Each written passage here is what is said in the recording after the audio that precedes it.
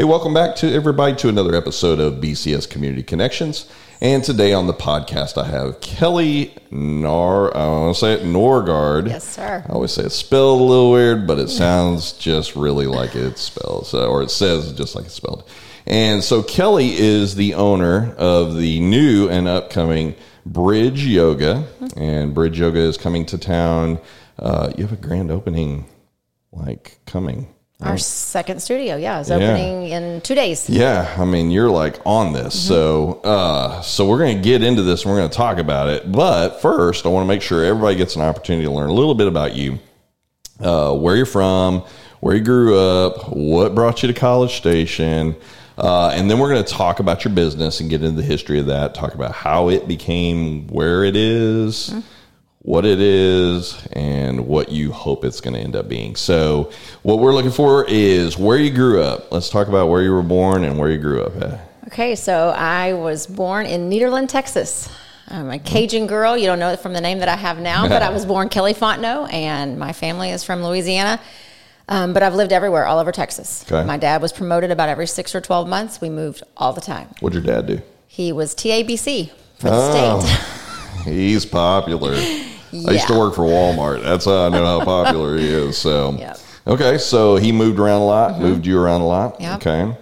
And so College Station, how'd you land here? So in 2008, I moved to Denmark, did an expat life for about 5 years. And when I moved to Denmark, brought my daughter here to go to college.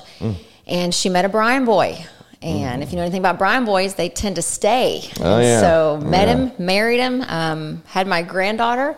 And 5,000 miles was a little too far to be. So just a hair. Just a little. So in 2013, I picked up from Denmark and moved to College Station. And so I've lived all over Texas, never here. So it was quite an adventure. So I'm going to ask, you talked about the expat thing for Denmark. Why Denmark? Because I was married to a Dane. Okay. Yeah. So that's what brought me there. Okay. And then he decided that America was not for him. He's back in Denmark, which is fine. But here I am, and I've got a granddaughter here, and I guess this is where I'll be forever. Listen, I'd love to say you're the first person that's been here on the show that's been from somewhere else other than the United States. But, I've had Russia. I've had a bunch of different places. So it doesn't surprise me from that. But coming from Denmark to College Station, that was kind of the jump where you're like, wow, that's interesting. Let's talk about how that happened. So, proud grandma. Very. And you came back to College Station. And when you came back to College Station, what did you do once you got here? So, I have been a lifetime educator. 29 years in public ed. Taught everything from a little bit of time in kindergarten to high school English. I was a high school principal. I've done a lot of stuff. And so I came back and got a job with Bryan ISD. And that's where I really began to find my roots in the community. All right. Because I knew 3 people when I got here. My daughter, my son-in-law, and my grandbaby. That's right. So the 3 most important people. Exactly. Because I'm not an Aggie, so I didn't have a network. Right. And so I had to jump in and establish one pretty quickly. Okay. So came back, got back into the school system. How long did you stay in there? I am there now. So we still have ties back here. So you decided that while you're teaching in the education system that you also have this other passion that's on the side, which is yoga, right? That's yoga has been a passion of yours, been doing it for how long? About 15 years. Okay. And started doing yoga? So I was a high school principal in Allen, Texas. It was about 2005-06. And yoga was just becoming a trend in the United States. Allen's a good place for that, too. Yeah. Allen's got a lot of good trends. I was going to say, we've got some friends up there, and that's definitely a yoga spot up there for sure. But the interesting thing is when it first began to happen, it was in gyms everywhere. And so that's how I started, I took yoga in a gym. And then a couple years later, moved to Denmark and found myself in a yoga community in the middle of the countryside where you overlook a pasture with horses and trees. And I really understood at that point what this practice was going to have for my life. And did a lot of work in Denmark learning about yoga. The background for yoga really is not it's not city life yoga kind of deal. When you really get into it, I mean, it is really more meditational, kind of unplug, disconnect from everything. And really kind of plug into yourself, right? Exactly. So, and I learned that when I got there. I started yoga because of what we call asana. That's the Sanskrit word for the physical stuff of yoga. Got it. When I got to Denmark, I realized there's a whole bunch more. from meditation to breath work, from the personal disciplines you have in your life to how to create harmony. And so asana is what brings people typically to yoga, the physical stuff, the postures, the movement.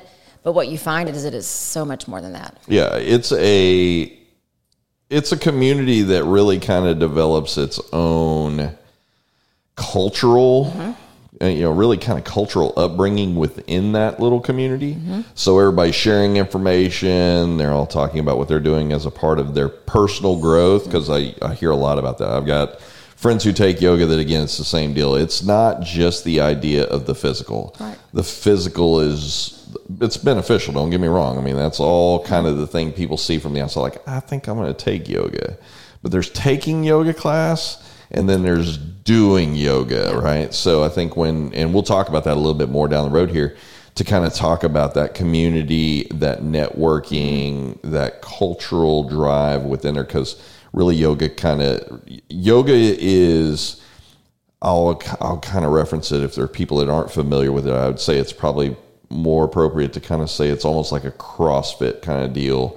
Maybe not the intensity to it or whatever, but its own language, its own involvement within that community that takes it. Is that accurate? That's perfect. Okay, good. So you have a location, and your location, I'm going to say current location. Yes. Main location is located off a university, right? So that one started, when did you open that one? 3.5 months ago. Yeah, right in the middle of a pandemic. You're like, hey, I got an idea. Yeah. Let's bring people all together. Yeah. Well, I guess at that point, you're like, hey, listen, man, I'm in the school system over here. This is a passion of mine. What's the worst thing that can happen, right? That's an interesting statement that I always make to people. When you're thinking about starting a business, you can talk yourself out of it, and you can think yourself right out of it, because the first thing people think is like, oh my gosh, like, this is going to take money, and this is going to take people, and this is, what if this doesn't work? But then it's also the same opposite conversation that what if it does? Right. What if it took off? So you opened this thing up 3.5 months ago, got it started off a university, and right out of the gate when you opened it up, what did you see? So before we opened, I was actually teaching online. I'd built an online community. I was doing a lot of virtual yoga, and the opportunity just presented that it was time to go back to brick and mortar. And I'd thought about this for maybe after retirement in my future, and just so many circumstances just kept unfolding right in front of me that I thought, you know what, we got to investigate this. And doors kept opening, and from the day we signed the lease till the day we opened, 42 days. We renovated, we got memberships, and our goal was to get 108 founding members, because in the yoga lifestyle, 108 is a really important number. Lots of things mathematically in nature. The main thing is there's these things called mala beads, and there's 108 of them. And you meditate through these things, basically saying things 108 times till you believe them. I am worthy 108 times, whatever your mantra is. And so our goal was, if we can do this and get 108 members in about the first 6 months, we might have some staying power. We got 108 members in less than 2. Nice. And some of our members, there's a good handful who join us virtually every single class period. They live in other parts of the state, other parts of the country. But the bulk of our people are here local in Bryan College Station. And we've now exceeded 108 members. We got lots of folks who walk in, try a class here and there. But we've got a really cool core group of people who it's become what we call it, the Sanskrit word is your Sangha. It is your community. And we don't share backgrounds. We don't share professional lifestyles. We don't share our business. We share the breath every single day, coming together on the mat. And then there's this intimate connection that happens that doesn't matter that I don't necessarily know what you do for a living, or I don't know where you came from, but we're here together now. It's all stripped away, really. Exactly. I mean, so when you get in there, identity is not necessarily what your personal identity is, or even what your professional identity is. You're really building that from ground up, day one as you walk in. Yeah, interesting. So you build these members. You have 108 that end up showing up plus, and that's exceeding faster than you anticipated. You were ready for them. I mean, I think it was the idea of like, bring however many we can bring.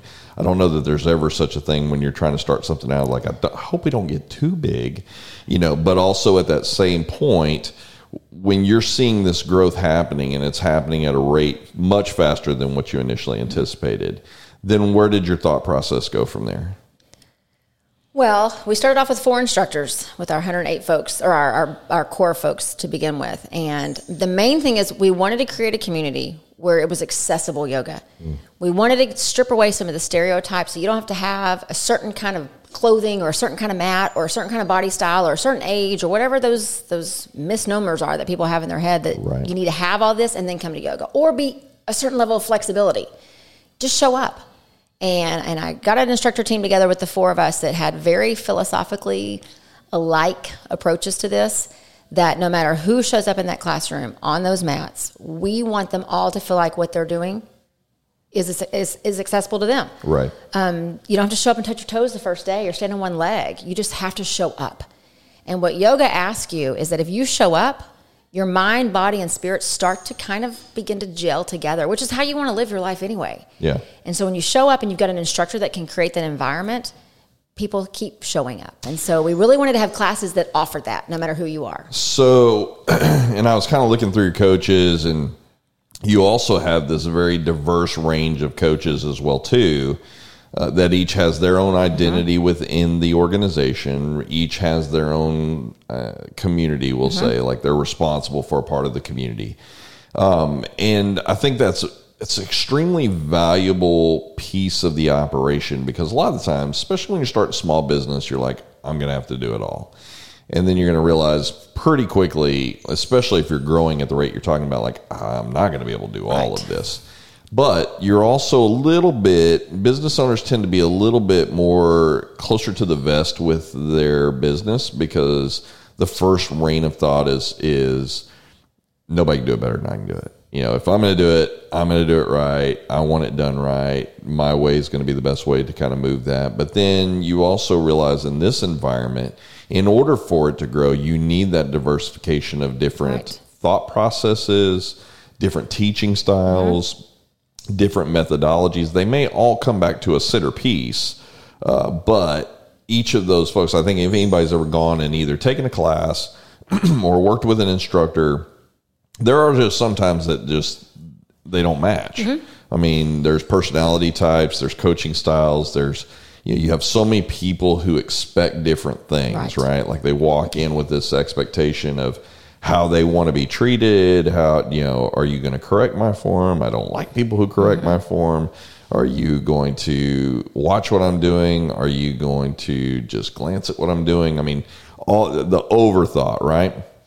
And so those guys, when you have this diversification of coaches, these guys now have opportunities as they come in. They can try different coaches, different times, and then they go, I really like this coach. I mean, I can speak to that right now. I take a class, and I've got a coach out of that group that I'm like, this is my guy right here. This is the one that I enjoy. Doesn't mean I don't like the other ones. Just means this is the one that drives me, and I think also coaches, when you diversify the coach level as well, too, you get different results out of those coaches. Like some of them are just, they're sticklers for form. It's not necessarily like, I need you to lift 1,000 pounds. I want you to do it right the first way with 5 pounds. Let's make sure you don't get injured. Let's make sure you understand the whys. And then you've got some of those coaches, man, that are the rah-rah coaches. Like they just come in and it's pats on the back. It's you're doing great. It's the motivation. And coaches fit in different spots. And you even though there's turnover in those lines, I mean, just in the exercise world in general, coaches tend to be, gosh, I don't want to say this and this sound terrible. Commitments from coaches to stay at a location for a long period of time is really hard to find. It's hard to find in an organization because there's always opportunity. Like if they learn to do something and they build a skill set or certifications or whatever, all of a sudden magically like other places are like talking and, hey, I've got an opportunity over here or whatever. Or maybe it's just that you were a springboard or a platform for them to be able to move out and they do their own deal. And we're kind of talking about that because you had an opportunity to work at other locations that was doing yoga as well too. But in the midst of all of that, we were talking about when you were starting your business that the wheels were probably clicking like, man, if I can run my own studio, these are the best parts of what I want to take to see this. And so people build off of that. They take in, pieces of information, they get education, they get time under belt, and they get an opportunity then to almost be an extension of you. I don't know that people there's an idea of somehow that just because somebody branches out and goes and starts their own place, that somehow that's competition. Right. But there's really room for everybody. And really, I mean, you're going to build a clientele of people who are going to be, I think I referred to them earlier as your calling card, right? Like people who talk about Kelly are talking about Kelly from knowing who she is at the yoga studio, who she is as an instructor. Your coaches know you as who you are as I'll put it in quotes here, as a boss, right? But those expectations that you lay out for your business are all represented by multiple people, multiple clients, so as these guys go out and their bodies are transforming, their minds are transforming, they're getting the cultural aspect of what yoga is, they essentially start telling that story back to their friends, their family. It's like anything else. If you're friends with a CrossFit person, you know that they're going to tell you how great it is. You should come try it. If you're friends with a yoga person, I'm sure it's the same thing. But ultimately, it is about doing what is best for yourself. Right. It's really about finding who you are in whatever platform that is. In exercise, it's just the world needs more exercise as it is to begin with. It doesn't really matter what platform it is, but yoga approaches that as a multi-prong exercise where you're bringing exercise to mind, to body, to Spirit. That's the word I was looking for. I knew you were going to jump in there. You're like, come on, Lord, get at this. So when you are bringing this new studio online and you're now seeing the fruits of that labor starting to materialize, and you're 2 months in, you're like, whoa, this thing is growing. Is there now, because you're in summer, do you feel like there's going to be this push-pull coming? Well, typically, and I've learned in the Bryan College Dictionary, this is our lull of life because we've lost 80,000 people at some point. Right. And so I'm pretty excited just about the potential we've already experienced, knowing we began going into summer months, and that we began on the tail end of the pandemic of things just returning to normalcy. I'm totally excited about the students coming back. Yeah. And that's a really big reason why we are opening the second location. Hot yoga is something that draws students. We made the decision from a financial standpoint not to put hot yoga in the main studio when we started, just because we wanted to open very prudently so we can keep costs down and offer as much as we can at a really reasonable and accessible, fair price to people. Right. But my heart goes to hot yoga many, many times a day. I think about it, and it's just the benefit of it. And so the opportunity came up that, there's a potential for maybe having some hot yoga as an offering as well. And so we started kind of investigating that very, very quickly. And I thought, if I really want to have a draw for students, then maybe this is an avenue that we should pursue. And so kind of here we are, about to open location number 2. And it is only going to have hot and heated yoga. Yeah, so that's interesting because normally at most places, somebody goes to a yoga studio. Usually that's going to be an all-in-one location. Mm-hmm.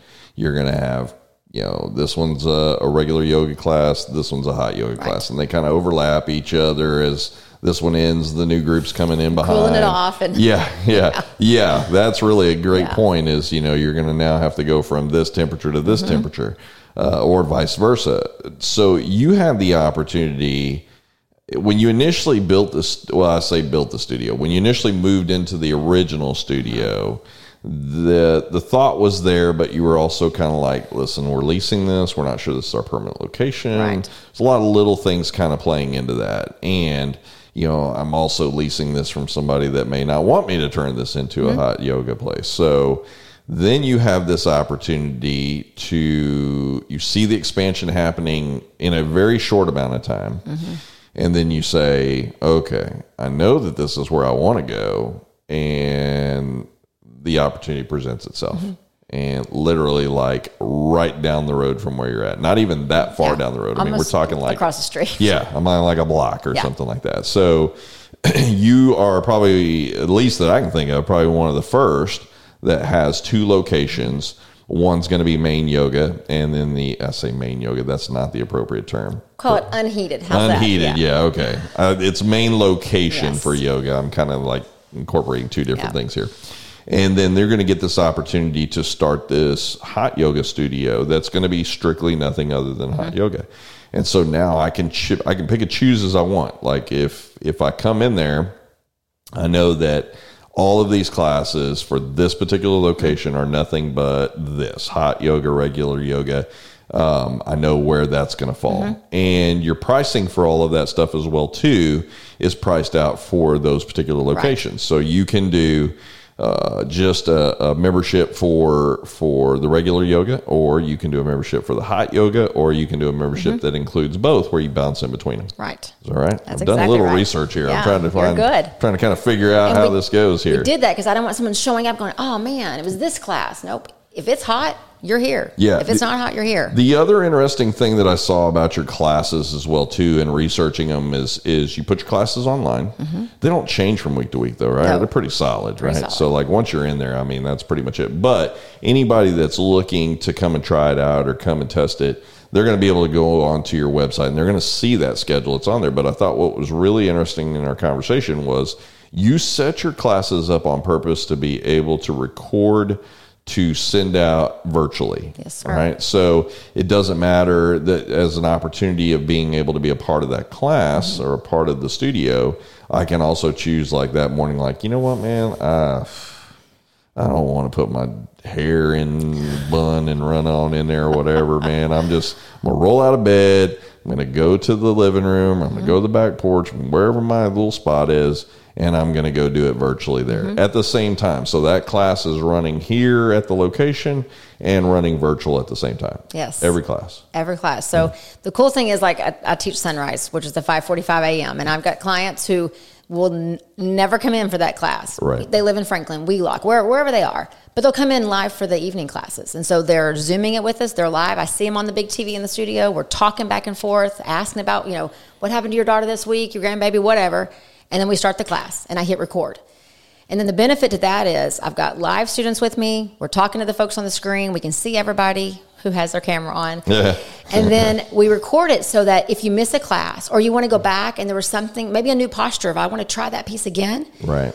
they have access to a webpage. And it's a private portal for just our folks to go into and then go to a class that happened already that week. Or if they're out of town and they want to do it at a different time, they can do it then. So it's basically an on-demand class. Interesting. Yeah. So was this something foresight you kind of saw when you set it up? You're like, listen, I've seen what COVID did to the industry, to the studios, all of that kind of stuff. So I want to make sure that I have the opportunity, not just necessarily, I mean, there are still people today who walked away from something, stayed home, still don't feel comfortable. Maybe they're still not comfortable in that environment of being around other people or whatever. And virtual, I mean, whoever thought there would become a point that like the words Zoom, virtual meetings, all of these kind of things were going to go to the forefront and be at one point a main way of communication for most businesses. Right. And so really the same thing for, the exercise industry was one of the first industries to have to shutter. Right. And I've talked to several gym owners in here where it was the idea that somehow the target was placed on them that they were like the super spreaders, right? Like you've got 15 people coming into this class in close quarters and they're all breathing on each other. Exactly. And so it became this deal like, okay, well, you're just not going to be able to open and we'll tell you when you can open. And in that environment, there was a lot of unknown because in the beginning there were, if you said Zoom, nobody really kind of knew what you were talking about. And a lot of places weren't set up doing anything virtually. They were set up for in-house only. And so now all of a sudden it's like, you've got to think outside of the box when you come around to COVID. Things are shuttered up. Some people go into depression. Other people are like, I got to exercise to stay out of depression. Right. And so this opportunity then poses itself for a lot of businesses to start thinking outside of the box on how can I still keep the connection with my team? Because let's be honest, if if you had opened the year before and you weren't set up for virtual classes, and the idea now starts trickling into your head of like, okay, I've got to check in with my folks, because if I lose contact with my people, then they're just going to kind of naturally fade off. And you've got some people that are out there, maybe they did get furloughed from their job. So now they're sitting there going, okay, can't afford certain things. So I've got to figure out where am I going to cut that at. But if you readily are able to make things still available to where it's as, I guess, natural, normal, whatever word. Hate the fact that we talked during times of COVID saying that this is the new normal or whatever, but normal being the idea that you could still keep connection, still keep community, still keep one-on-one visibility with people to stay connected, that you don't run the risk of losing those folks in the midst of all of that. So when you opened it, obviously you opened it with the idea of like, okay, I want this to be able to stay virtual, so that not just for the purpose of here's another benefit, but also for the idea that, like, if something happens again, we could pivot. We could always move into this realm. And for our folks that are already comfortable with it, great. For our ones that love the community of face-to-face seeing people every day when they come to class, it still gives them another avenue to stay connected back as well, too. And I think virtually most exercise studios ended up having to go into some realm of that. I don't think a lot of them went full bore, though. It was like, okay, these classes we're going to make. Even when they came back on board, I think a lot of them still got into the lane of, well, we're back, so we'll just do a couple that are virtual. But in your world, you're like, I want it all to be virtual. You know, I don't care where you are in the world. I don't care if you move away. Just because you move away doesn't mean, we let you go from the community and, you go find community somewhere else. We still want you to be a part of this community. Well, and even traveling. I mean, we opened into the summer months. People are starting to vacation again, and I'm seeing people with a beach background, or they're in the woods, or they're at the aquarium, and they're doing yoga with us. So it's like, it's just a cool thing to see that it has become, I don't know, the new normal, but it's just become natural. Yeah. There's not a stumbling block to it any longer. So let's talk about, okay, so I'm in the market to try it, right? Like, I want to go into yoga. And we were talking before we came on air about there's this stigma that's attached to yoga. Stigma that tends to be attached to yoga, this is predominantly a female-driven exercise industry. But that's not necessarily the case. I mean, you're speaking to me going, look, I've got a class of mostly all guys. But I think what it is the idea that men, well, I won't speak on it. I'll let you speak on it. Okay. When men come to your class, and let's say it's the first time, what are the hurdles that you see with them? So the first hurdle is getting them there, because there is the stigma that not only is there a gender associated with, there's a body size, there's an age, there's a look. And so when we opened, our first core belief says, we believe yoga can be accessible to anyone. And so we just need you to show up. You show up, and we're going to get through the stumbling blocks. We leave the shoes and the keys in the hall. We're going to leave the ego with it. So if you just can leave that ego out there, it's really funny. And this morning I had all men live. It was really funny that happened today. But I've had classes where I look out and I'm like, I keep it real light. So is yoga for sissies? No, ma'am. No, ma'am, it's not. And it's not that we're trying to work you or prove something, but when you start to really tune into this body awareness, and instead of just always contracting your muscles, now you've got to begin to expand and to lengthen and to find balance and find posture and tap into those joints that maybe we haven't been so kind to for a while. Right. You learn that there's some places in your body that you just haven't been listening to. And that really is what yoga does. The word yoga in Sanskrit means yoke when you translate it. And we're yoking mind, body, spirit. And if all you ever do is show up for body, your mind is the block. Your mind is the stumbling block. I can't. I have so many things I need to do. Your spirit, I'm not good at this. I'm not worthy of this. I don't deserve this time. I have so many things I should be taken care of. But if you can connect those three, your body actually can start to do things because your mind and your spirit are like affirming. And you got this. You trust yourself. And I say all the time, I need you to breathe. Breathe through the wobbling. Breathe through the shakiness. Right. And eventually it gets better. Right. Yeah, just like anything that you take on for the first time, it's going to be hard to begin with. But when you're walking in, first off, just for the guys out there, if you're thinking about taking yoga, they're not going to make you wear yoga pants. We maybe prefer that you not. Please don't. Please don't do that. Yeah. especially if there's a virtual option on that. Don't do that either. It may be comfortable at home, but keep them at home with the camera off. So when they come in, I'll use myself as an example. If I walk into the class, I know right out of the gate, like, okay, as soon as you say, okay, we're going to bend over and touch our toes. Well, I can't touch my toes, right? And so there's going to be a lot of thought process in that first student that's going to be, I can't. Yep. Or, man, they make all this look so easy. Not really realizing, like, everybody probably to an extent was a first-time student at some point. Right. Probably couldn't do a lot of these things.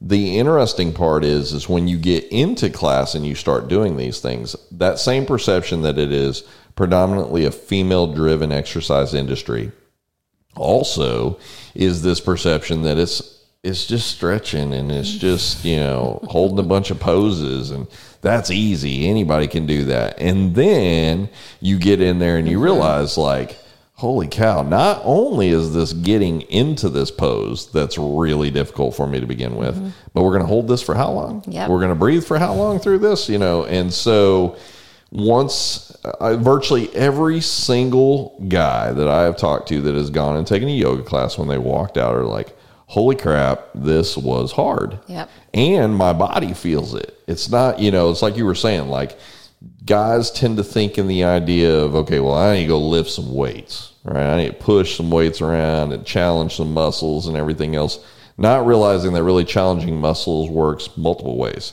Elongating your muscles, putting those to stretch, still grows. I mean, ultimately in growing muscle, what you're doing in yoga is you're really leaning and then leaning that muscle out as well too. But paying more specific attention to muscle groups in the process of that, giving more flexibility, more ability for that muscle to work better for them, so that it really has this benefit across the board. I mean, it's not necessarily that they got to be 100% on for yoga, but yoga can help weightlifting. Yoga can help, day in, day out routine, being sitting at your desk, in front absolutely. Of the computer. So as they're continuing this process of learning that, like you said earlier, yoga is not for sissies, now all of a sudden they also become really a testimony for other new people that come in as well too. Like, yeah, dude, don't worry about it. I've been there. I remember, it does get better. You will, and advice, pieces of information, a coach can't give it all right at one point in one class, but as a part of the community base, there are people who can sit there and share like pieces of information. Like, this really helped me when I got, when I was really sore, this is something I did when I got home. Preparation work, like, hey, this is coming up. Here's some things that you may want to prepare for. Probably not a good idea if we're going to go in stretching, leaning out muscles, that you go out and have a really high sodium based meal with lots of carbs the night before. You're probably not going to feel great that next day coming in. But that's also a part of the community base for what we were talking about, mind, body, spirit, is it's not necessarily like we all eat kale and we all listen to, what is the yoga music that's associated We all sit around and chant. Yeah. We chant. Sade is playing in the background with candles and incense and all that stuff. I mean, it's not that. It is the idea of, listen, it is a journey, right? It is a journey of the idea, like, you can do these things in class. You're going to benefit yourself if your nutrition is right, if your water intake is good, if you're treating your body with what your body is telling you that it needs, right? There's a little weirdness that goes with some of that stuff because the internet is a great place for making things weird, right? Like, this yogi that's out there that's all of a sudden going, I'm going to put this water in front of me, and if I lean into it, my body says that it wants it, kind of stuff. I mean, there are people that kind of associate some of that stuff to what it is, and then when they get in there, realize, hold on, man, this is not what I thought this was. And there are certain things that definitely don't lend a lot of help into that industry. Yep. That other people say, show, do. You really dive back into what it is to practice yoga. It's not necessarily just practicing yoga is not just, hey, that class is coming up tomorrow for 1 hour. Practicing yoga is a lifestyle change. It is a thought process change. It's really how you look at life in general, right? So, and I was telling you beforehand, starting martial arts and doing that at a very young age, it really was mentally trained up to understand that, you know, martial arts isn't about fighting people. It's not about just defending yourself. It's also sometimes just about having the ability to walk away, you know, to know what's right, what's wrong. So it's really just pieces of information being shared back to make people better humans. I say that often. Man, you're very good. Yoga is not just standing on one leg. Yeah. Downward dog, right. You know, I know a couple of these poses and that kind of stuff. What is funny is I had somebody that worked here that took a yoga class, and they were looking at me like, you would die if you came to the yoga class. I'm like, well, that makes me want to go take it right there, goodness. You know? So, but it is the people who truly practice it are the ones that they're the guys going, you know what would work great for you? You know what would help you? This has really helped me. It's helped me balance my life. It's helped me balance my mental acuity to life in general, to things that are thrown at me, to stress. I mean, all of that stuff. And I find, I mean, you can exercise at any given point of the day. I'm the early bird guy. Like, get it in, get it done, and boom. So I'll see you in sunrise. Boom, check. Yeah. I mean, it's early. I mean, my current exercise plan, I get up at 4 a.m. and start my day.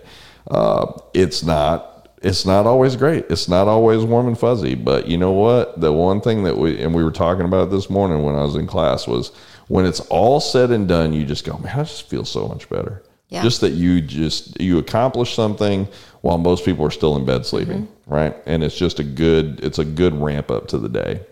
So I want to go back to your coaches for a little bit, because I think it's also important to understand there are industries, and let's don't say industries. There are locations and places and organizations that don't necessarily have a high standard for practice certifications, hours under their belts, really an expectation of learning before they get in there and start teaching classes.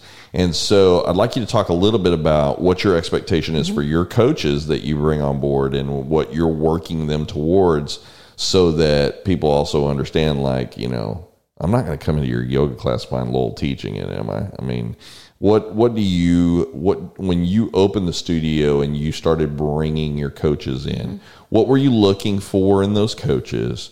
What kind of certification expectations do you have of them? And how do you see that the diversifications really kind of helped you in that process of bringing other people who think a little differently, who maybe don't have the same expectations, but have different outlooks into the business? How did that help you? So to teach yoga, there's the basic certification. We call it 200 RYT, which is your yoga certification. Okay. So you've got these registered hours that you've done, 200 hours at a minimum. It covers everything: the philosophy, the history, the anatomy, the meditation, the subtle energies. I mean, all the parts of yoga, as well as the form and the correct cueing of how you're going to confidently lead students to get into whatever these postures are. Right. And so within that 200 hours, typically people will take that across months. Every now and then there's, a more compacted kind of approach to it. But typically it's over time, because ideally, as you're learning these things, they then change your own practice as a student. Right. Because you don't just become an instructor and stop practicing. And so you continue your own practice as you're learning these things to begin to lead others. And a lot of folks that I've learned, because I've led teacher trainings for a while, I've had lots of folks come underneath me and go through this, that I'd say less than half get into teacher training to teach. They get into it to deepen their own understanding. Why do we do this? Why do they talk about this? What does this mean? They want to deepen their own practice. And then somewhere along the line, it turns into an opportunity to teach. And then the gift of yoga, there's a word called seva, which is your service. And so yoga is like this gift that you should then give to others. And so, yes, I want to give you my knowledge and my experience, and I don't want to use the word expertise, but the credentialing that I have. Sure. But what I want to do is I want to give you this gift, because I've learned how to have balance in my life. And I've learned how to like myself and to be happy with the person that I am, and to make better decisions that benefit me as a human being. And if I can give that to you, just so happens I have this certification that goes along with it that maybe, you can learn some things along the way, then to me, that's the gravy. And so as these guys come in, do most of your coaches that you bring in already have certification of 200 under their belt? Yes, and there's a couple, including myself, that have what we call the 500. There's so many different levels. So once you've taught over 1,000 hours, then you start adding letters to your certification. And then once you've gone through additional certification, there's a few of us that have 500 hour. And then after that, it gets to the 1,000. And then, sort of like think about a bachelor's, master's, and a doctorate of yoga, if you want to just break it down that way. But the idea is once you have it, then what have you done with it? Like what's the area that brought you to yoga? And then what have you done to basically exercise that gift towards someone? Right. How are you impacting the community? What does that look like for you? Or is it just this gift that you keep all to yourself? So when we first began, there were 4 of us. I've got 3 other instructors and myself that opened the studio. We're now at 11. As we launched the Hot Studio, we're up to 11 folks. But I needed them all to represent something different. I didn't want a bunch of Kelly Norgards running around. Right. And then I wanted my people who come to my classes and who connect to me to trust me enough that whoever I've chosen to hire and to bring in, that you're going to get the same quality experience with just a different approach over here. Right. So don't come to the bridge to take all of Kelly's classes. Come to take everybody, get this wonderful sampling. I've got one girl who I was actually her director of teacher training. She went through her certification under me and a group of other instructors.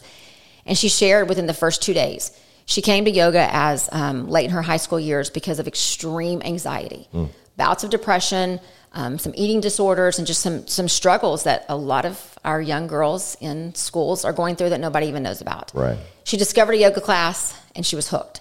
It doesn't mean her anxiety is cured. It doesn't mean that she doesn't maybe need some help along the way, but that has been her vehicle for changing her life. And so when I asked her, I said, look, this is what I'm about to do, and I think I'd like you to come teach for me. And she had taught a few classes here and there, but never as a regular, ongoing, formal thing. And I said, I'd like you to tell me what kind of class you'd like to teach. I don't even have the schedule made up. I kind of know, a sampling of what I want us to do, but you just come to me with your ideas. And so about a week later, she sent me a message. She said, what about a class that's for mental health? I said, give me the description and tell me what it's going to look like. Who's it for? She's like, it's for everybody because everybody needs mental health. Right. And so she designed this class based on what yoga gave her, and it has become the most beautiful thing to watch.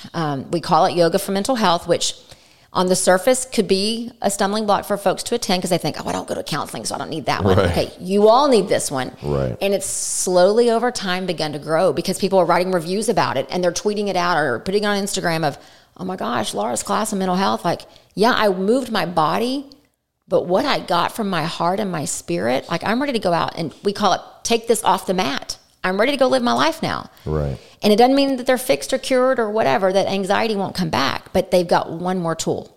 Just from one meditative idea that she gave them or one mantra that she shared or in fact, Tuesday night, her class, I had 2 people, one wrote a review and one told me directly. She made herself vulnerable and told just a smidge of her story. And I realized, oh my gosh, she's up there leading us and she's just like me. Right. And so by her doing that, broke down so many walls and barriers that people realize it's not just standing on one leg. It is emotional and mental and spiritual health. Well, and they see themselves in a part of somebody else's story. Yeah. Whether that's the journey through, whether that's the story of, whether that's the combination of both. They see themselves in that world and they can then relate. And there's a bonding that happens in there for somebody sharing that their struggles, their journey, their mindsets through things, because they're probably talking to someone who was where they were. Yeah. And so then that person has this instant bond back. And it's typically, exercise is its own form of therapy, right? There's a lot of things that happen. You can talk to scientists and they're going to tell you that things are happening in your brain, chemicals are being released, things that are working in favor of helping you mentally. And coming through COVID and things like that, where people, maybe they took time off, maybe they quit exercising, maybe they're still in that role of trying to kind of figure out, like, where do I want to start my exercise journey back at? Like, I'm here and I realize, I gained 20 pounds of Doritos and hamburgers and pizza and, delivery, whatever, so that happened. But maybe their journey looks different at this point now because it's not just the idea of, okay, I've got to get my body back in shape. It's also, I've got to get my mind back in shape because they've literally come through something that probably, I mean, what generation can we look back at saying that they've found and fought this same struggle? Right. And so when you can link yourself in with something that allows you to flex not only your physical muscle, so to say, but a mental muscle as well to look at things differently, that challenge is really kind of what hooks people. It's like, okay, this isn't just exercise. Just much like you were saying, yoga is not just about poses and standing on a leg. It's these three things that are interlocked. And what do you say when you say mind, body, spirit? What all does that include? Well, give me a really big piece of paper so I can write all that stuff down for you. And we'll probably still leave a bunch of stuff off. Here's an interesting question that I have for you personally, though. Okay. How do you feel that yoga has helped you in your professional school life? So, mindfulness has kind of become the buzzword for the last, however, not very long. It's been around a long time. And we talk a lot about mindfulness, and people need things to become mindful, to pause, to breathe, to regulate emotions. And what we found in public schools is over the last, 5, 6, maybe even decade, we've got kids coming with a lot different baggage than they've ever come with before. I've been in public education for 29 years, and I can tell you it looks very different. We didn't have social media 29 years ago, so I don't know if that's part of the influence. Or I could guess. God. I don't know. We didn't even have email. I know. I can make a lot of guesses about what's caused the change, but I just know that there are kids, and there are even young teachers showing up with different kinds of emotional struggles or different kinds of trauma that we've never encountered in public schools before. Or if we did encounter, they were kept so hidden, we didn't have to have tools to combat them. And so I am often called, because within my realm of my role in Bryan ISD, I'm often called in because we've got people who are out of answers on behavioral struggles, or, how to engage this kid, or what do we do in this environment? And I would say that 99% of the time, it all relates back to what's happening on the inside of that person. Sure. Whether it's the adult or the kid or the community within that entire classroom, the ability to recognize and regulate my own emotional responses to things. If I don't have that, I'm going to choose wrong. Right. And I believe in public schools across the nation, if I say we need yoga, people are going to picture people standing on one leg. No, we need the yoga mindset, right, which is about self-discipline and self-study and introspection and loving yourself enough to make good decisions. Not only what you put into your body, but how you conduct yourself, what you look at on your screen. And if we can start to bring that into public schools, oh my gosh. To me, people say all the time, Kelly, what's the silver bullet for education? How do we get test scores up? How do we do this? Okay, I'm telling you the silver bullet for life is this. Right. But there's still a lot of barriers. Alabama just now overturned the laws against yoga that have been in place for decades. So now they can start to have yoga in schools because they were so afraid that it was anti-Christianity. Okay, yoga is not a religion. Right. It came from India. It has some connections to the Hinduism and the lifestyle. It's got some Buddhist components of just things that we've learned from the good life that we've learned from those lessons. But at the core of all of this, I've researched this for so many years, that from Christianity to Native American beliefs to Buddhist to Hinduism, they're all at the core, be calm and peaceful and like yourself. And if you can do that, you're going to make better contributions into the world. And so if we can do that in public ed, there's your silver bullet. So, quite honestly, I mean, I was telling you, I studied martial arts for 40 years, and what you find in these types of studies, we won't refer to it as exercise. We'll refer to it as studies, right? In these types of studies is what you find is the physical world around you of the things that bark for your time. You were referring to like screen time and television and just society in general of what's important, what's not important. When you're in those studies, you really start to understand like your world is as complex as you want to make it, right? The environment that you build around you and that you allow to speak into your life or to take your time is going to also end up being the thing that's going to drive more chaos, right? The more your attention has to be spread, the more that there is a calling for you to, hey, look at me over here. Oh, I need your attention over here. Here's a text message. Here's an email. Here's a friend that's calling. Oh, this one wants to FaceTime. This one's Zooming. The more pull there is in your life, the more complex things become in your mind about what life really is. And in these moments where you can almost just kind of stop everything around you and just focus in on what you're doing, nothing else matters in this moment. Like when we do meditation as well too, in martial arts, and really what we're focusing probably the same kind of stuff in yoga. We're focusing on breathing. We're focusing on thought process, like what, not necessarily like find this one thing and just focus on it. It's really more so the idea of let all of these other things go that are crowding the room in your mind, and let's go down to the bare minimum of what you're going to need. Right now, all you need is a breath. Right now, all you need is that breath to regulate. So here we are. We want you to pay attention to this. And if you meditate well and do it long enough, man, I don't want to get too far out into space here, because where this is probably leading to. But it does have a transcendental kind of meditation that happens where it's almost kind of like you leave the realm, whatever that looks like. And I know this sounds, again, kind of spooky, spiritual kind of stuff here, but I've been there, done that. I think it sounds fantastic. So keep going. I've been there, done that. So I understand. And it is it's this idea of like, you almost push out to come back to reset where your center is. And so, it's this way of, it's almost flexing the internal struggles and everything else. It's like you imagine that weighing down on you and just taking these deep breaths and then just flexing that out to where it's almost like they break off of you. It's like having a shell around you that's really encapsulating what it is that you have the ability, or what you think you have the ability to do, to kind of re-break that back down and hit the reset button and start over.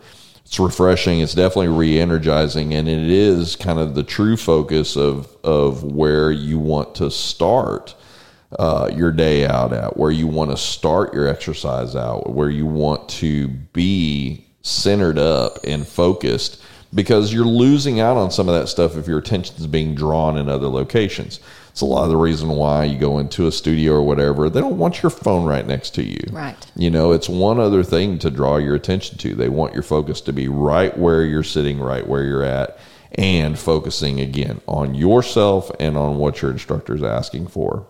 So, and the reason that popped in my head to ask you about how that's helped you in your professional life is because, again, in the school system, in public education, there's not only the draw of the fact that you have all these little mini humans that are running around everywhere that are all trying to vie for attention, but then they all have things that are on them that are vying for their attention. Maybe they have cell phones, maybe they have tablets, maybe they just have friends that are around. Everything that's kind of complexing everything up in their world.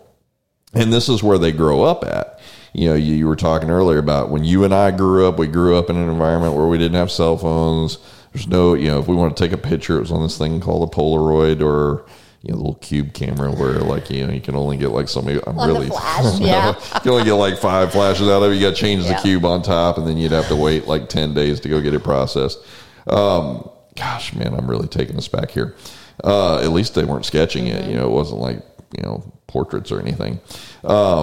So you have all of these things that are vying, and we come from a place that we are in the middle of, like, we understand that it's important. We understand that we'll justify these things by saying they've made our lives easier, more organized, but really, I mean, it is more pull. Mm-hmm. It is one more thing. And then you'll find it. And probably, man, I bet there's probably 95% of the people that will listen to this podcast that are like, I have found myself in moments doing things I didn't realize I was doing with a cell phone in my hand. Like a text comes across and I'm having a great conversation with a friend or a family member or whatever.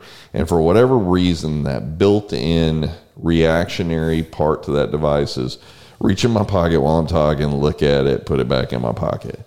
or reply to it even in some cases. And so it is a disconnected world in the most connected time we've ever been in. But yoga really wants that to come back and center to connected with you first, with your environment around you, and then push that connection out to other people, not by calling them, not by texting them, but actually making that personal connection back through what you're learning in the process. So benefits. Let's talk about benefits. I mean, so you have a main place where you're doing regular yoga and you have a hot yoga. So I want you to talk about benefits from both. Okay. We definitely know, and I think we've talked about like flexibility and things like that, but let's talk about just longer benefits that are out from that. What can people expect if they're going into yoga class, something that they're looking to commit into? What are some of the benefits that they're going to see from that? So the first time you step on the mat, you've got to find connection back to your body. So in fact, just this morning I said, while we were sitting and centering and getting quiet, I said, I need you to notice from how you slept last night, where are the spots that need just a little more attention? Because we all have creaks and groans and aches and spots and injuries or whatever we've done. And so you need awareness, because if you don't have that, frustration is going to set in very, very quickly because you're going to feel limited. And so if you can recognize I've got this spot here, and if I can just breathe to that spot, pay a little more attention, know that the left side is going to work a little easier than the right side today, or whatever the situation is. If you do that and you have body awareness, then all of a sudden you're ready to challenge yourself a little bit more. And when I say challenge, for some people, it's the ability to take the foot off with the heel and just touch the toe on the mat. For some people, it's taking the leg, straight out from the hip. It's going to look different from person to person. And the folks that teach for me will say this often: don't look around. You need to look inside, and we call that drishti. That's the Sanskrit word for it, your gaze. And while we think our gaze is here, really your gaze is coming back right here into the center of you. And if you can start to look in and realize, okay, as long as I keep breathing and I'm present, I'm not already planning something for 5 minutes, I'm not worried about what happened yesterday, I am present. And the benefit is going to be body awareness. And then from that, I start to learn, okay, I've got this body awareness. Now, what do I need for this? Well, it's my hips, it's my joints, it's my balance, it's my whatever. Well, there's going to be certain types of yoga classes that are better for whatever those things are. So the more you have, if you walk into yoga and say, hey, I want to lose 30 pounds in 6 weeks. Okay, I don't have a class that I can prescribe to make that happen.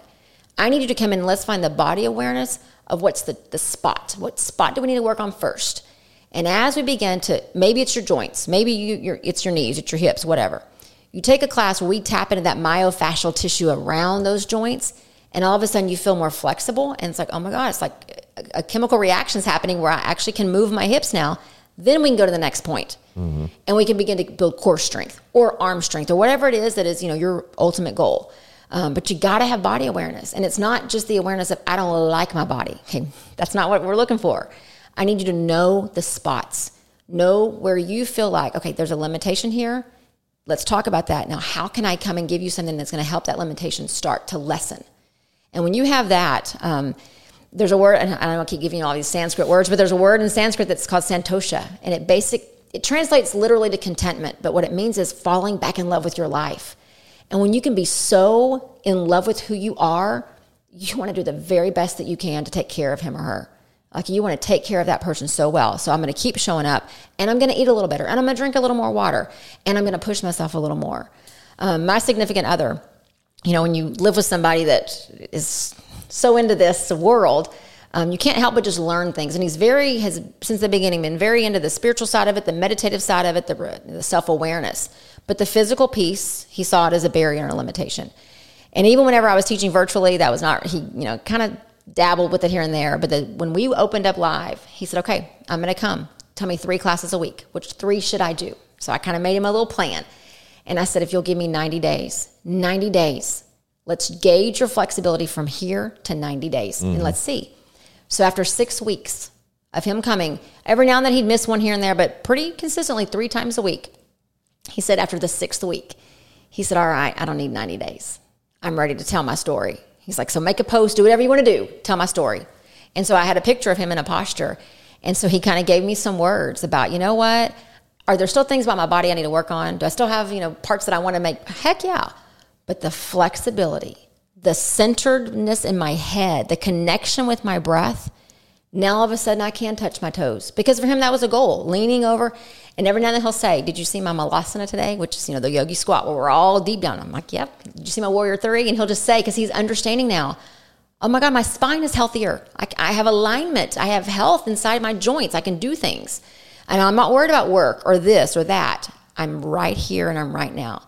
And so to me, that says it all. I said, you give me 90 days. And he said, I'll need it. 6 weeks. Well, and being present, and I don't know, man, if we can emphasize enough what you were saying earlier about being in touch with what your body's telling you. Mm-hmm. When you talk about injuries, things that happen to people, it really starts happening for two purposes is mainly where I see it at. One of the looking around, mm-hmm. You're going, okay, well, everybody else is doing this, so I need to try harder. Try harder sometimes lends into push. Yeah. I'm going to get there today. This is going to be the class. Or you feel like I'm not accelerating at a pace that I've seen other people accelerating. Like the world teaches you to compare, right? Mm-hmm. And like you were saying earlier, and I want to emphasize on that, the journey is really the journey within you. It's not necessarily how you're comparing against the person who started on day one with you. I mean, I can think when I started day one in martial arts, I started at 8 years old. There was no such thing as kids classes or anything along those lines. If you wanted to take martial arts, you took it with adults as well too.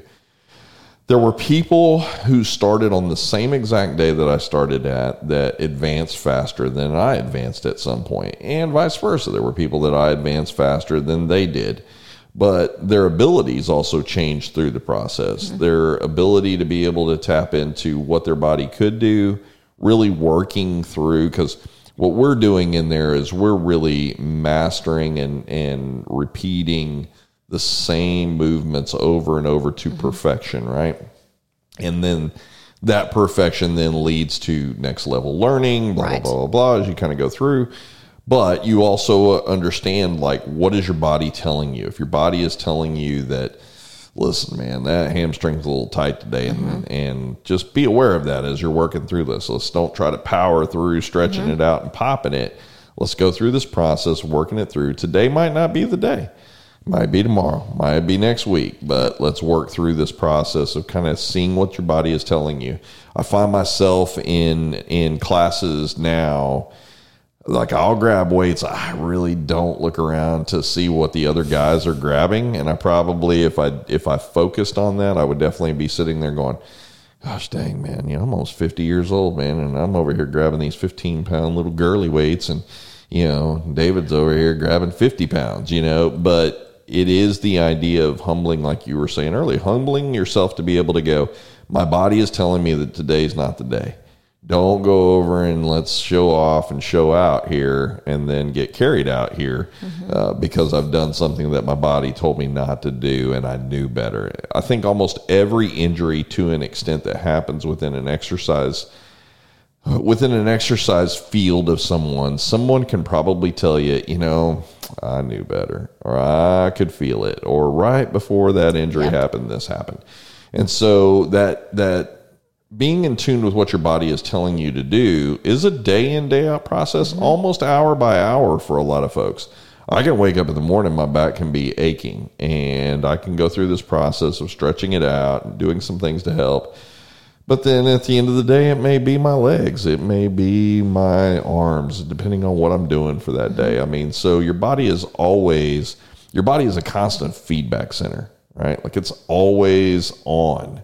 It's not the idea that, my body didn't tell me these things were going to happen. They're there. You just either hear it or you don't hear it. You either feel it or you don't feel it. And so challenges for people who get into that is the idea of like your journey is starting within you right here, right now. And it's going to look different for every person, everybody. There's not going to be this, hey, by 90 days, you should be able to be doing this. And if you're not working hard enough. Those are, they're huge challenges in like a CrossFit environment where everybody around you looks like they're slinging weight. You're walking in there for the first time going, oh my gosh. And really what you're missing in the visibility of all of that is, yeah, there's some weight being slung around here, but it's being slung around in a certain form and fashion. It's understanding when your body's tired so you don't overcorrect, undercorrect, and hurt yourself. So I'd imagine yoga is probably that same deal. We're not sitting here throwing around 50-pound weights, but you are carrying around body weight the entire time that you're doing it. And it is pretty dang amazing to think about, like, if I get down into a squat and I hold that squat, I don't care what I think my body is going to tell me something in the first 10 seconds, in the first 20, 30 minute. There are feedback loops that happen with your body that tell you, man, I remember when I could only do this for this long. And I'm sure that it's got to be great to work in an industry where people's stories are being written chapter by chapter, class by class, right? And then you see that person come back, like what you were saying, your significant other is sitting there going, I don't need 90 days, man. In 60 days, I've gotten here. Now, 90 for you is like, I'm trying to give you a really broad platform for it to be on here. Right, so you can say, I'll give up after 90. Right. Just stay with me for that long. Yeah. You don't give up. Well, listen, in much the same way, it's what's really interesting about 90 days. I'm surprised you brought that up, but here at work, when we bring somebody in, we have a 90-day probationary period. There's something very interesting that happens in that 90 days. I always have said that people can't fake things for 90 days. Like, you're either in or you're out. And people tell you what they want to hear to get hired on at a job. They present themselves a certain way. I always say, like, at the moment that you do your interview, it's probably the best you'll ever see them. Like, they're going to be dressed to the T. They're going to have all the answers. They think that, here's that question I prepared for. I have this great answer. Let me pop that out real quick. Let me reference all of these things that I wrote down before, show you my resume. They want to be the candidate for you, right? But in that 90-day process, they're settling in. They're getting an understanding of what they took on. They know the people around them. They're getting comfortable. And then they either excel in that environment, or this is not a fun place for me to really be in. I don't really like working like this or this hard or whatever. And then this other part turns on. And it's the part of like, oh my gosh, can't wait until today's done. And for some people, unfortunately, exercise can be that way. You can get into something that you think you want to do and then go through it and go, this just isn't that exciting. It's not really resonating with me. It's not my cup of tea. It's not whatever. And you may find another form of exercise that does it different. In my house, my wife loves to run. I hate running with a passion. If I want to get somewhere 3 miles down the road, it's much faster to do it on four wheels. But I also know my body tells me that that's not a good exercise for me. I spent 30 years on concrete floors on my knees, pounding them a few times on asphalt for 3 miles. It doesn't do wonders. Great shoes, great socks, everything else. But my body is telling me, like, man, 50's not feeling too good for you in this particular deal. But I can go to, I was telling you before, I take another class where a part of that class is running on a treadmill. Again, I hate running. I still hate running. Even on a treadmill, I hate running. And this treadmill's nice and bouncy, and I like that, and it makes my legs feel a little bit better. But I still hate running. And in the tail end of it, I'm kind of looking at it going, okay, I don't ache as bad, but I definitely don't ache as bad 100 classes in as I did at class 1. And so some of that is also, like you were saying, is like, just commit this amount of time.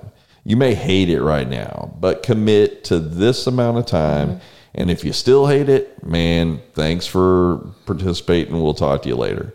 And if you love it, then again, you become a story to somebody else whose day one is hate and never be back and can't do and all the negative. And then all of a sudden at whatever, day 60, class 60, whatever it is, that all of a sudden they can tell that story of like, listen, some of this is just toughing it out. It's going to be hard. The one thing I'm sure in a yoga class is we don't say, this will be the easiest you've ever done.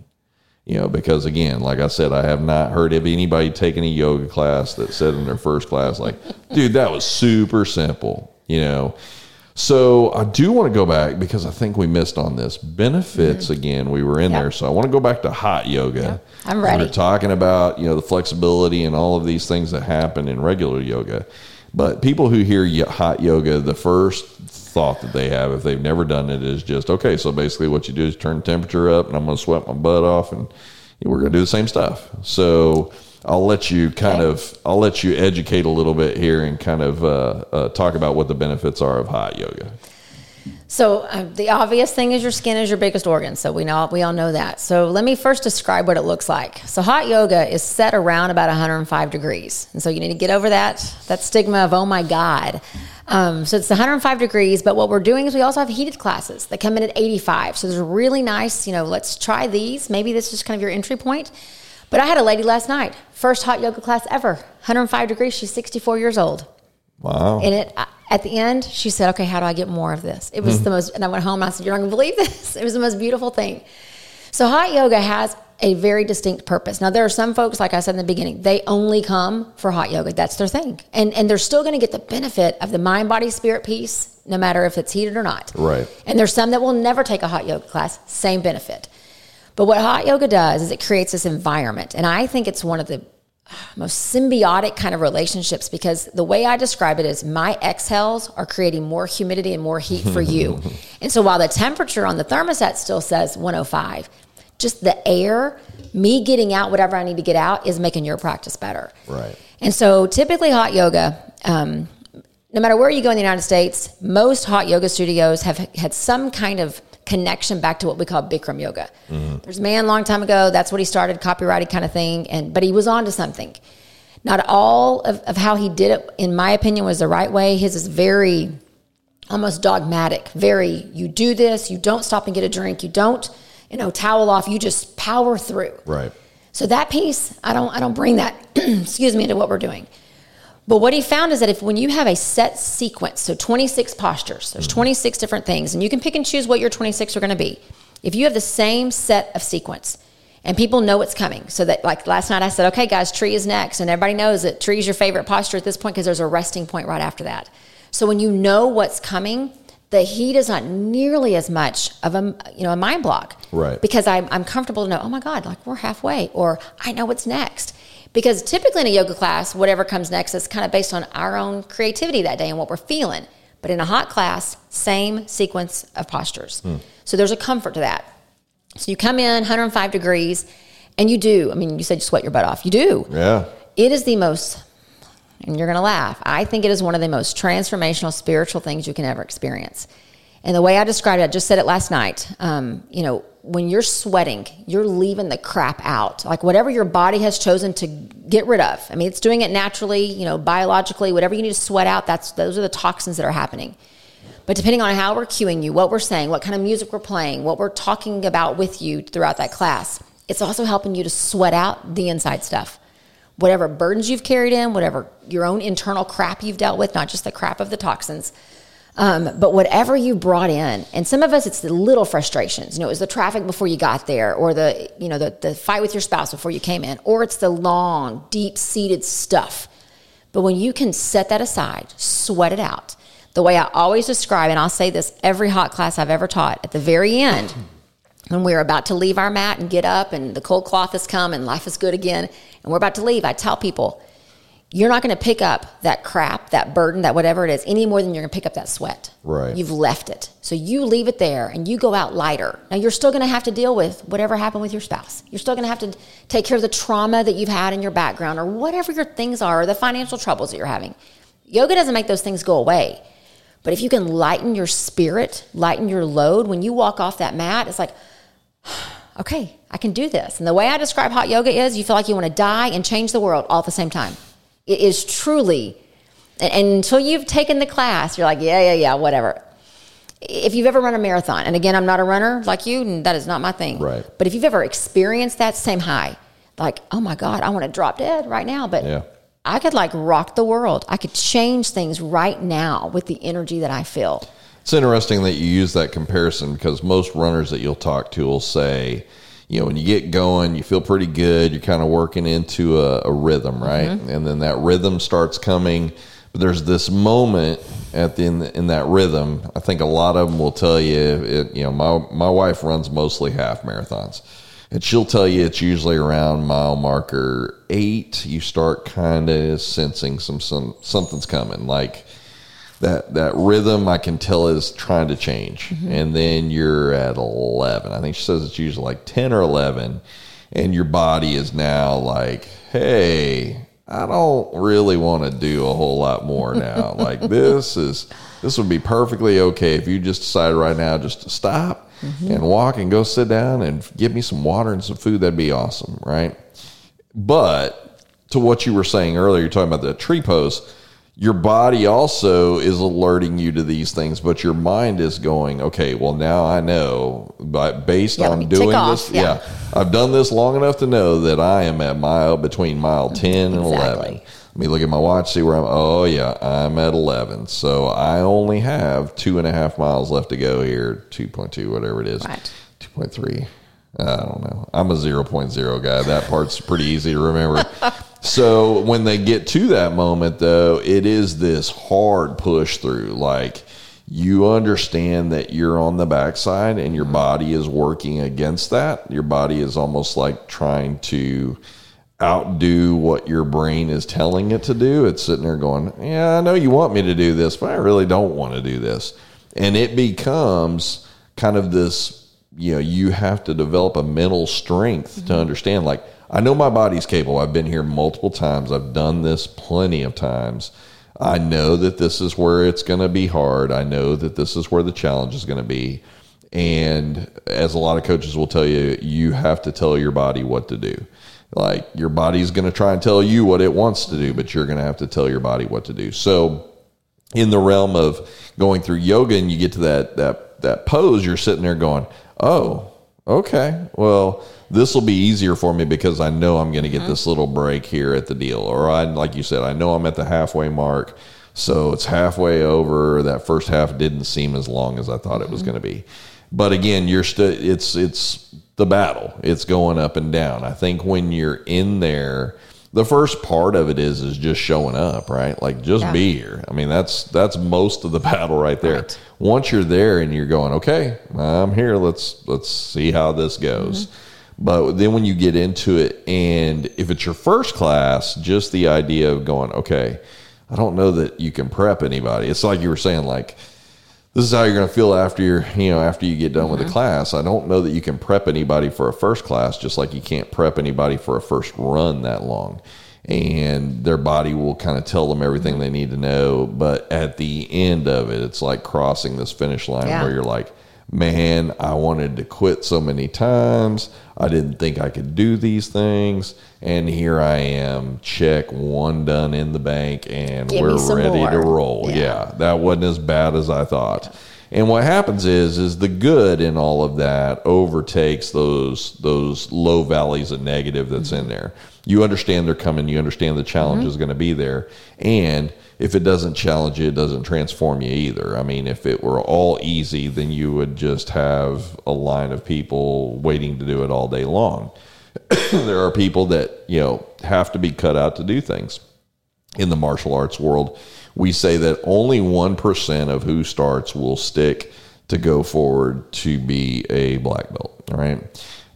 That sounds like a extremely low number, and it is, because as you continue up, a lot of people, and I saw this through 40 years, is they would reach their black belt level, and it was like, oh, I've arrived, and they quit.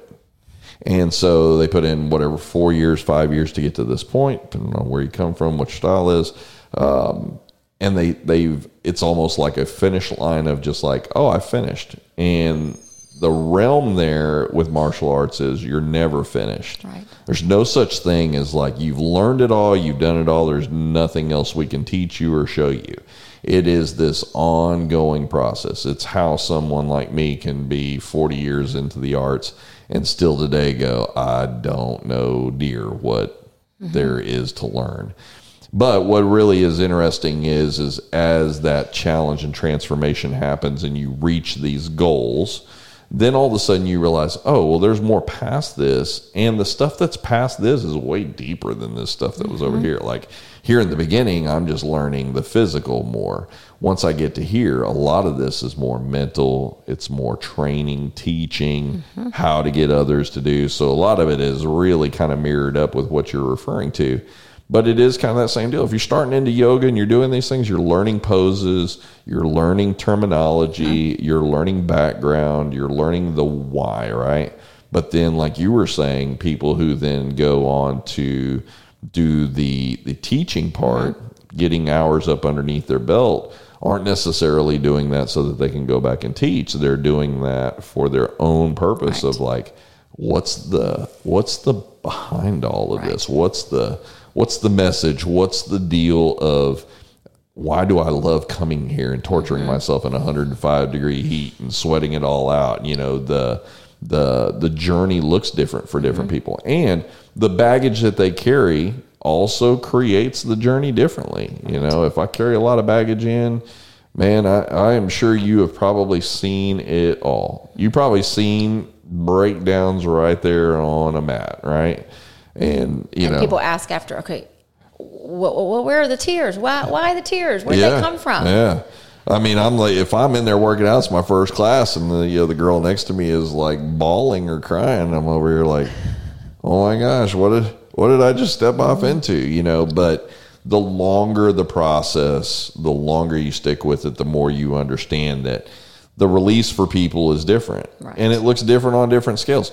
The release for people when they make an accomplishment, when you watch people cross a finish line at a race, sometimes it's, man, throw your hands up in the air and you're hooting and hollering. But other times it is sheer collapse, and tears. Drop to your knees. Yeah, and just like, just this complete eruption of emotion that happens right there. So it's different strokes for different folks based on what it is they carried in and what it is that they feel that they left behind to carry out. Right. So if you pick up a new individual along the way and carry out, well, that's in your benefit. If you're a better person because of the exercising that you're doing, whether that's yoga, whether that's martial arts, whether that's running, every single individual that commits to a field, we'll call it, commits to it and will tell you that there is something beyond just the exercise that keeps them plugged into it, right? Like a runner will tell you, like, I just go out and clear my head and I don't think about anything other than running. And it's not just necessarily that. I've found myself, I told my in-laws one time when I used to go to their place out in the country, once I got settled in, I'd go out and grab their ride-on mower and just go mow their yard. And they're like, what in the world is going on? I'm like, you know why I like mowing your yard on this mower is I don't think about anything other than, is my line straight? Yeah. I'm not thinking about work. I'm not thinking about all the crap that came into my day that day. I'm just sitting there looking at it going, is my line straight? Right? I say that when people get into a plank or a headstand. Yeah. Like, try being mad at your husband while you're doing a headstand. Yeah. It's not possible. Yeah. Because you're so focused on breathing. Yeah. That's all that matters. Yeah. And I would also think in your line that it's got to be great to see people accomplish something that in the beginning they told you flat out, like, I can't do this, right? I think of the first time I ever did a handstand push-up on the wall. The first thought is, my arms are going to give out and I'm going to snap my neck and I'm going to be a quadriplegic after this is all done. And all because I wanted to flip my feet up above my head.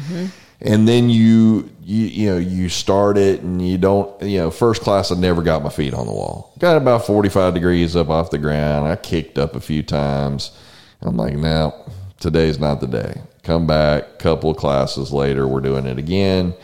All right, I'll try it again. I'm a couple of degrees further along from that. And then the first time my foot ever touches the wall, I'm like, hit the wall and instantly, my body reaction is get on your feet.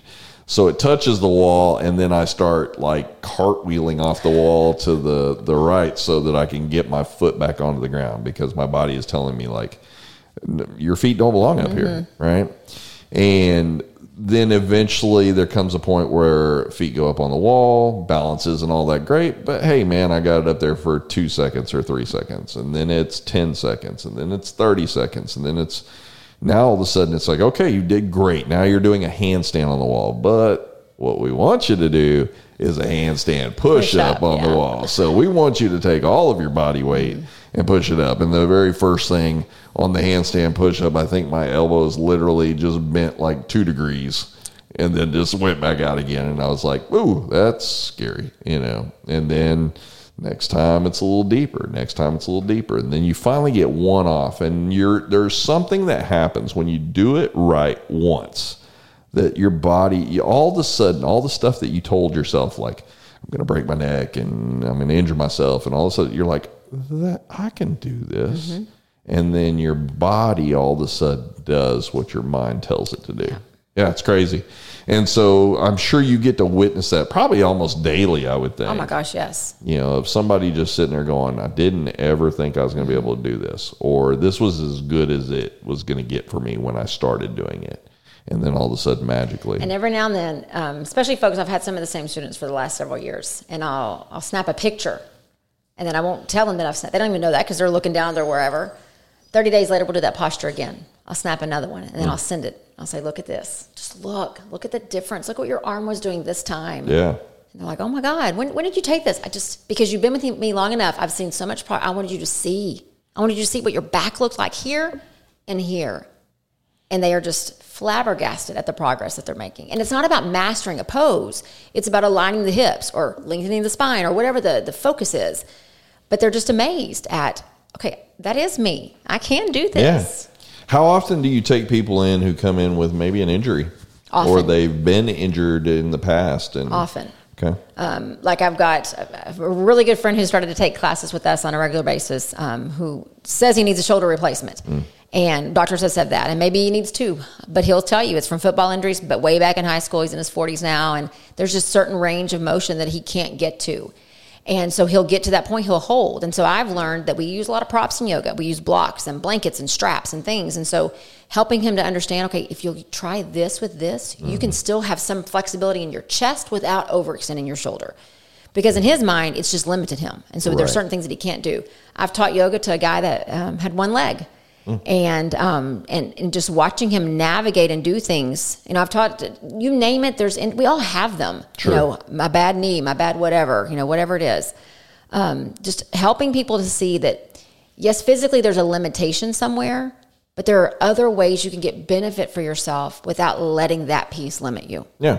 Or your body will figure out a way to work around it when it's at a disadvantage somewhere else. Like it will overcompensate in another area to ensure that if they're undercompensating here because of whether it's a physical injury, whether it's a loss of a particular body part or whatever, your body will magically figure out a way around it or a different way to do it.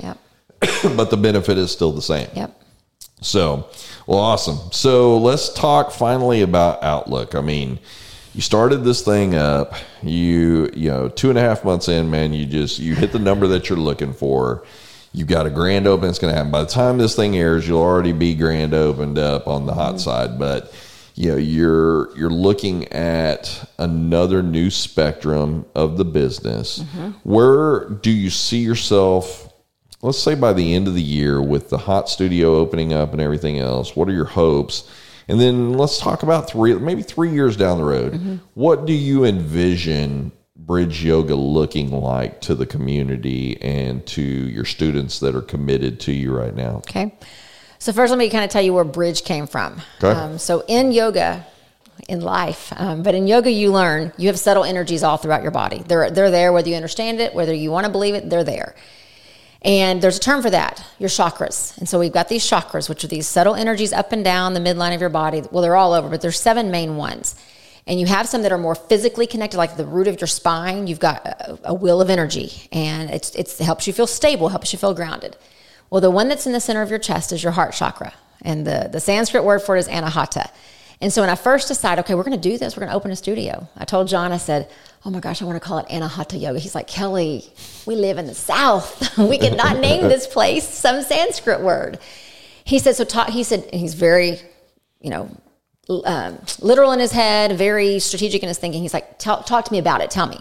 So I did. And he said, so it's the bridge. I said, yeah. Anahata is the bridge between the physical energy and the spiritual, emotional energy. He's like, what about the bridge yoga? And I went, and I get goosebumps now just thinking. I mean, this non-yoga guy talking me into this. And I'm like, oh my God, that's it. And I had said all along, I wanted it to be at the Bryan-College Station border. I wanted something to bridge the two communities. Nice. So that number one, it's accessible financially in a spot where, my rent's not keeping me to have to, cause crazy high membership rates. I wanted something accessible to students who basically live in a very small area for the most part. And my daughter lives in Bryan. And I wanted her, she said, Mom, I'm driving to South College Station. We need something close to me. And so right there. And when this spot opened up on University, I said, you know what? There's the bridge geographically. Yep. And then I wanted something that is a bridge between what you think you're capable of and what you truly have the potential and purpose to do in your life. And so we can bridge that. So that's really how this came to be. And so we have this one studio, and by the time you guys hear this, we'll have two. And serving those pieces, a bridge to the community, a bridge to your energies. And now I want something to go beyond the physical studio. I really want us to take what we're doing in the studio into the community more. And so my vision, and it's already happening again, doors are just opening. We're going to start teaching classes for some different employee groups at A&M within the next 2 weeks. My goal is to take yoga out wherever people want it to come. I have one instructor who, she's brand new coming into me. I've known her for a few years, and her passion is taking yoga to adults with disabilities. That's what she does in her professional life, and she's been working with the Down Syndrome Society here in our area, and her goal is to take yoga there. Because a lot of people, I don't care who you are, you're not going to walk in a studio. A lot of us do, and it's a great place to come, and it's a great place to build community. But if you're not ready or willing or able to do that, let's bring it to you. Right. I want to come on your lunch break in your office where your employer, because there are employers that allow this, that, you know what, we're going to pay somebody to come in, go do yoga for an hour on your lunch break. Right. Go do yoga at 5 o'clock when you get off.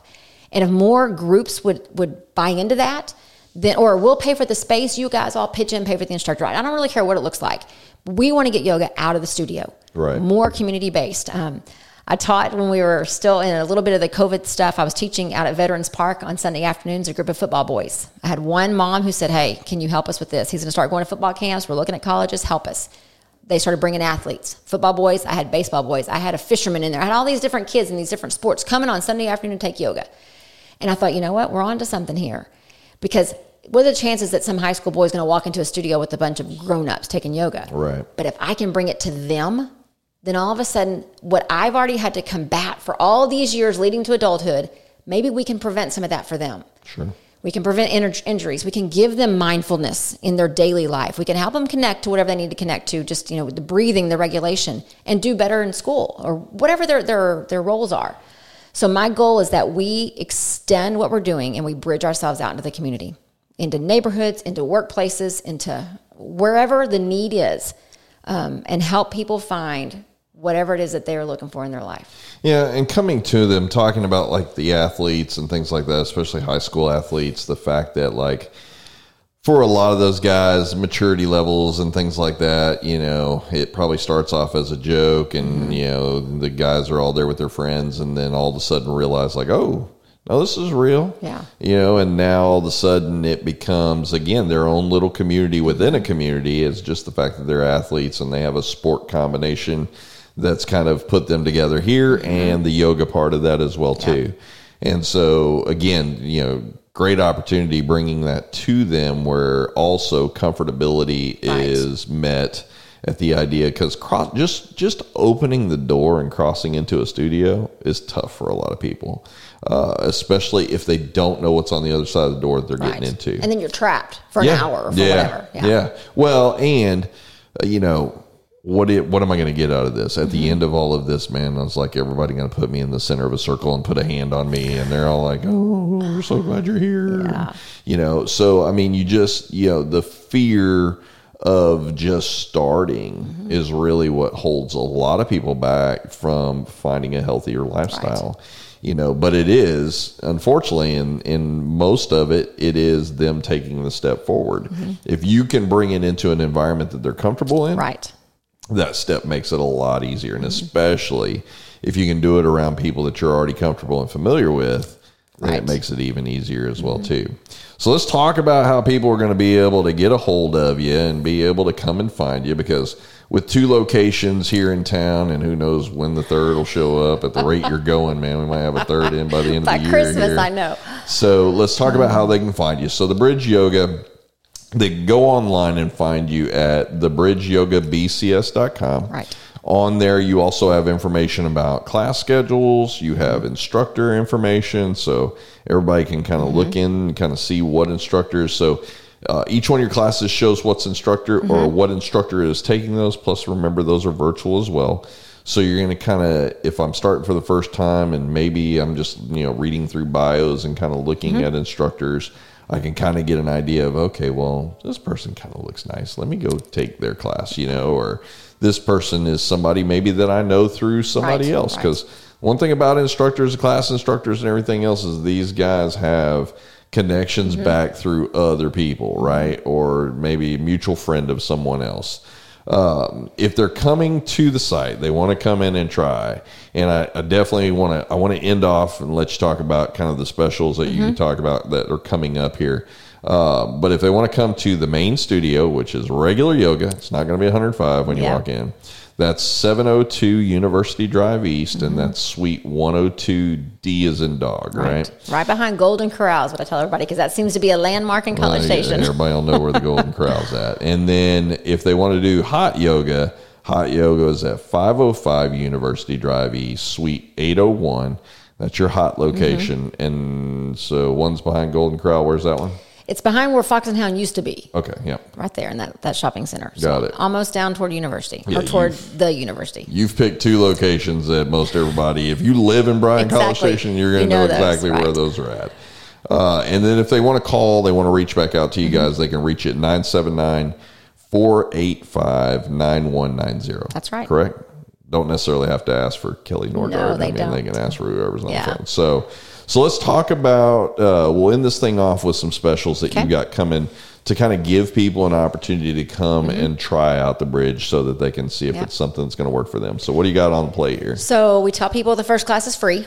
So you come, you show up. And a lot of people come in, they're like, hey, how much we'll pay? No, just try this. Just try it.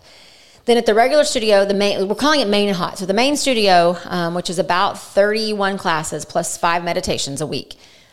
You can do a pass. It's called the 10 days for $10. So you can take any classes over there, 10 days, $10. You can try anything you want to try.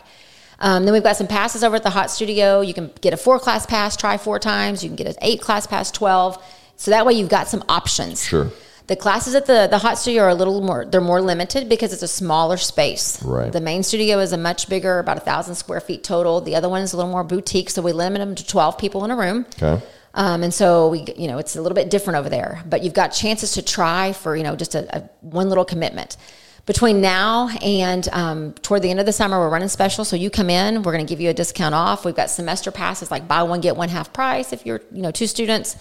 And then we've got, of course, memberships. And if you're going to come, what I tell people is if you're going to come 5 times in a month, so once a week plus something, the better deal is the membership. The class passes, I'd love you to keep buying them because that's going to make me more money. Sure. But the membership is a better deal because then it's unlimited. Right. You can get a membership to the Bridge, the main studio, which is going to get you 31 classes, 5 meditations a week, virtual, Zoom, recorded, live, all of it. You can also get a membership just Hot.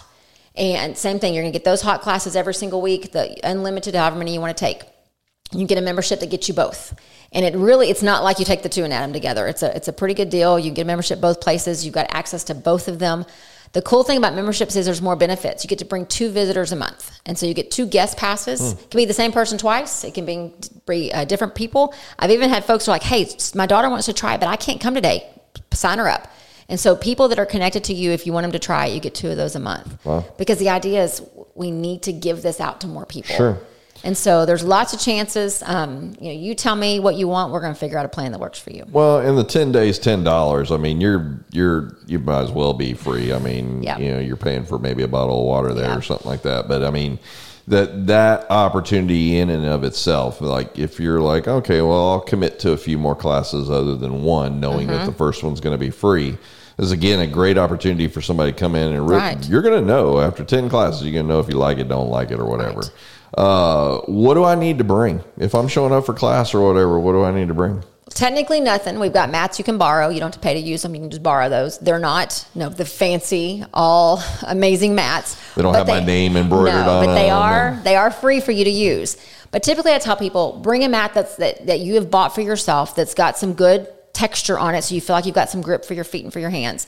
Bring a bottle of water. If you're coming to the hot studio, bring a big bottle of water and a towel. Right. But really and truly, that's it. There's not an outfit that you've got to wear. There's not certain brand names you got to have. Just come in something comfortable that you can move your body, stretch, and not feel like you're constricted. And that's it.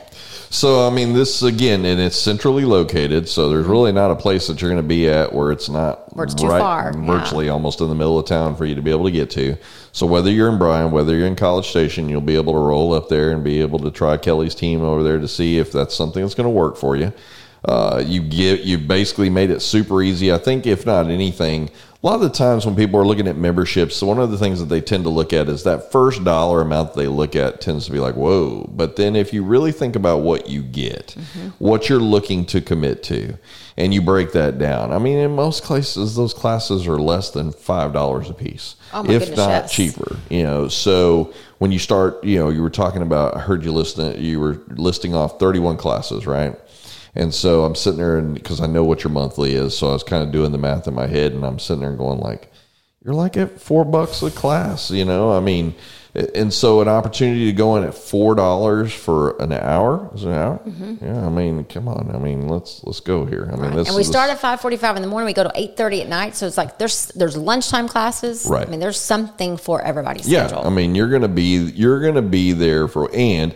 Again, the virtual is one of those deals. With a part of the membership, you also get the on-demand part for the portal.